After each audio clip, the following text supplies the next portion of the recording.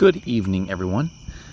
I skipped yesterday, as I'm sure you all realized, and I'm back at it today. And so I want to go at here. We're at 2 Peter 3, and this is a cool chapter.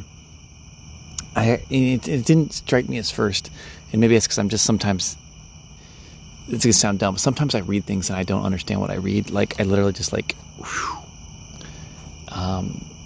And so sometimes it takes me a couple passes at something, or just to give it some time to mull over, for me to actually grasp what anything I read says.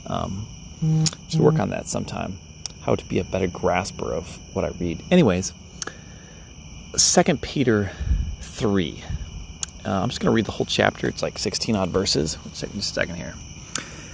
This second epistle, beloved, I write to you, in both which I stir up your pure minds by way of remembrance, that ye may be mindful of the words which were spoken before by the holy prophets, and of the commandments of us, the apostles of our Lord and Savior, knowing this first, that there shall come in the last days scoffers, walking after their own lusts, and saying, where is the promise of his coming?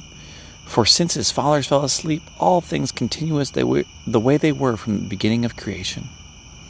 For this they willingly are ignorant of, that by the word of God the heavens of old and the earth standing out of the water and in the water, whereby the world that was then being overflowed with water perished, but the heavens and the earth, which are now by the same word, are kept in store, reserved unto fire of the day of judgment and perdition of ungodly men.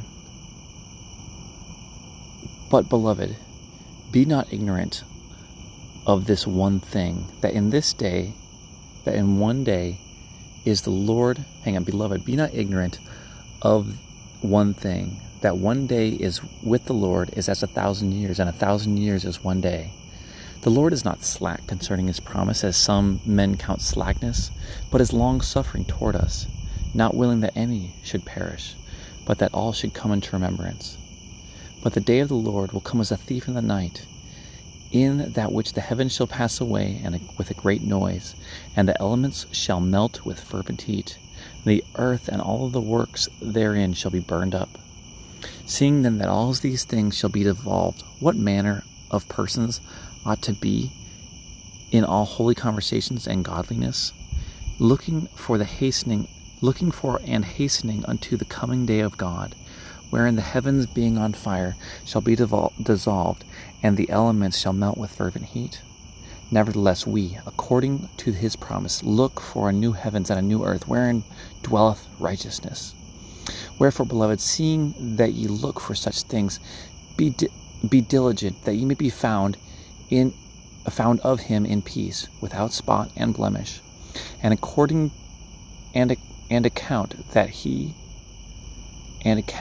that the long suffering of our Lord is salvation, even as our beloved brother Paul, as according to the wisdom given unto him, hath written you,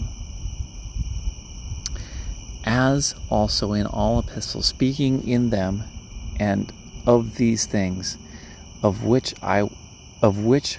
are some things hard to be understood, which they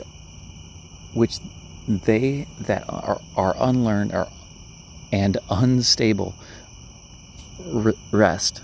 Sorry, kind of some strange words there, or strange way to say it. As they do also the other scriptures unto their own destruction. Ye therefore, beloved, seeing ye know these things before, beware lest ye also, being led away by the error of the wicked, fall from your own steadfastness, but grow in the grace and in the knowledge of our Lord and Savior Jesus Christ. To him be all glory forever and ever. Amen. So some of those verses I thought were interesting, is stating of how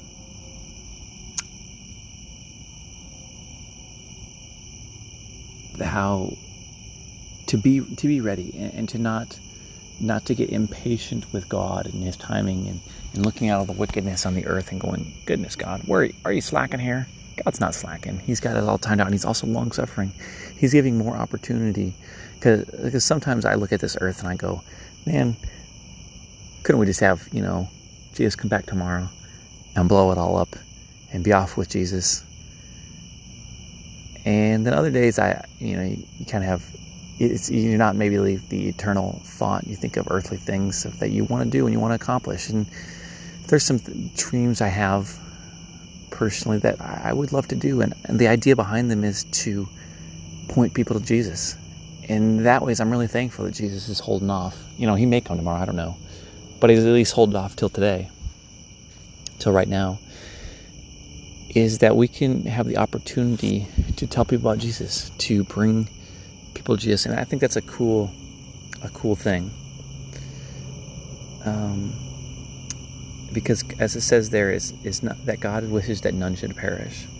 I thought it was a good admonition at the end there also, is ye therefore, beloved, seeing that ye know these things before, beware lest ye also, being led away by the error of the wicked, shall fall from your own steadfastness, but grow in the grace and the knowledge of our Lord Jesus Christ. That's something we can do, is to be careful not to fall away from what's right, or go into error of wickedness, but to follow after Jesus wholeheartedly. And that we can be without spot or blemish. There was a verse up here I'm looking for. As in that how it's all going to be destroyed. It's going to melt as fervent heat. That's not what I was looking for.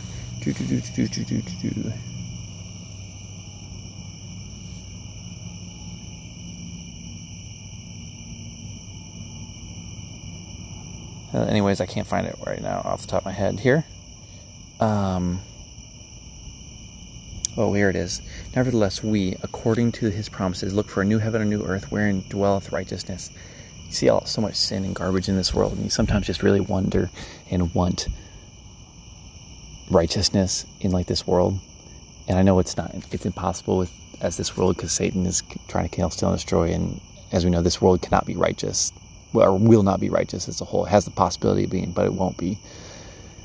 But that's what we can look forward to in the new heavens and new earth, and that's what we can be ourselves, right? We can have our own little personal earth, if that's the way right to put it, and go that I can be dwell righteousness, where I can be where I am at, righteousness can dwell.